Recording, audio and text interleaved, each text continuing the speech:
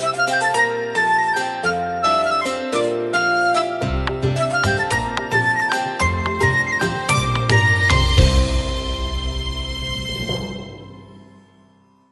is FIBA Podcast. Thank you for joining us in our morning daily devotion. Today I want to speak to us about problems, pressures and pain.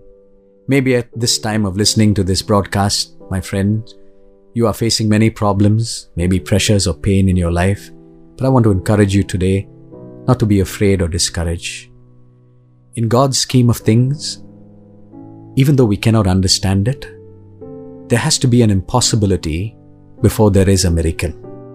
If we respond to pressure in the right way, it develops us. We would never have a diamond without pressure. We would never have a pearl without the irritation that forms in it. So God will sometimes allow pain or pressure in our lives.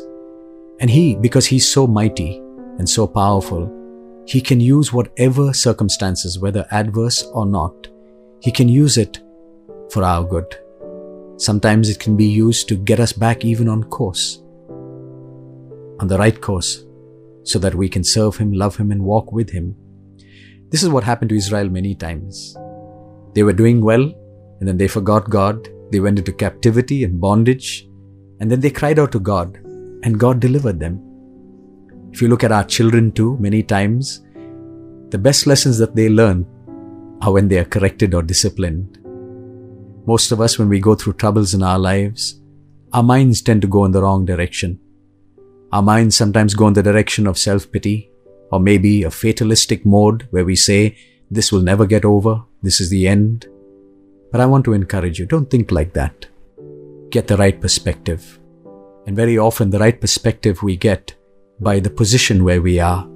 Most photographers know that they need to get into the right position to get the right perspective, to get that right photograph.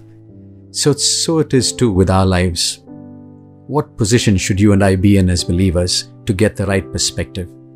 The Bible says in Ephesians 2 and verse 6, and God has raised us up together and made us to sit in heavenly places in Christ Jesus.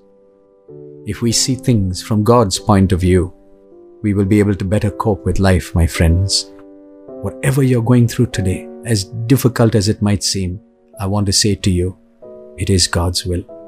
When Jesus faced the cross, He said, Father, if it be your will, if it's possible, take this cup of suffering. But He said, not my will, but your will be done. There are some gates through which all of us must pass. And sometimes those gates are gates of suffering. Maybe you are there today, my friend, but I want to encourage you. Don't be weary. Don't give up. Don't lose faith or stop trusting God. Look at it from God's point of view. The Bible says weeping may endure for the night, but joy comes in the morning. Don't let your mind take you in the wrong direction, my friend. When you and I think of our troubles not as trouble, but as an opportunity, then everything changes.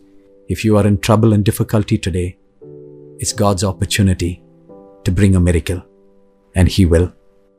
Father, I pray for these dear ones who go through so much of trouble in their lives.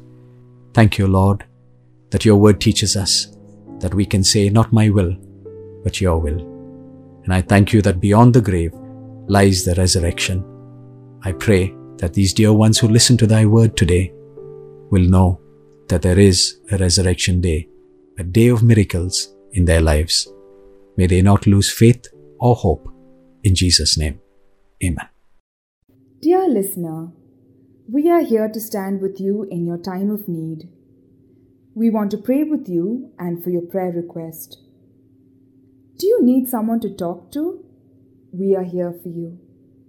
Call us or send a message at +91 636 425 2164 +91 636 425 2164. God bless you.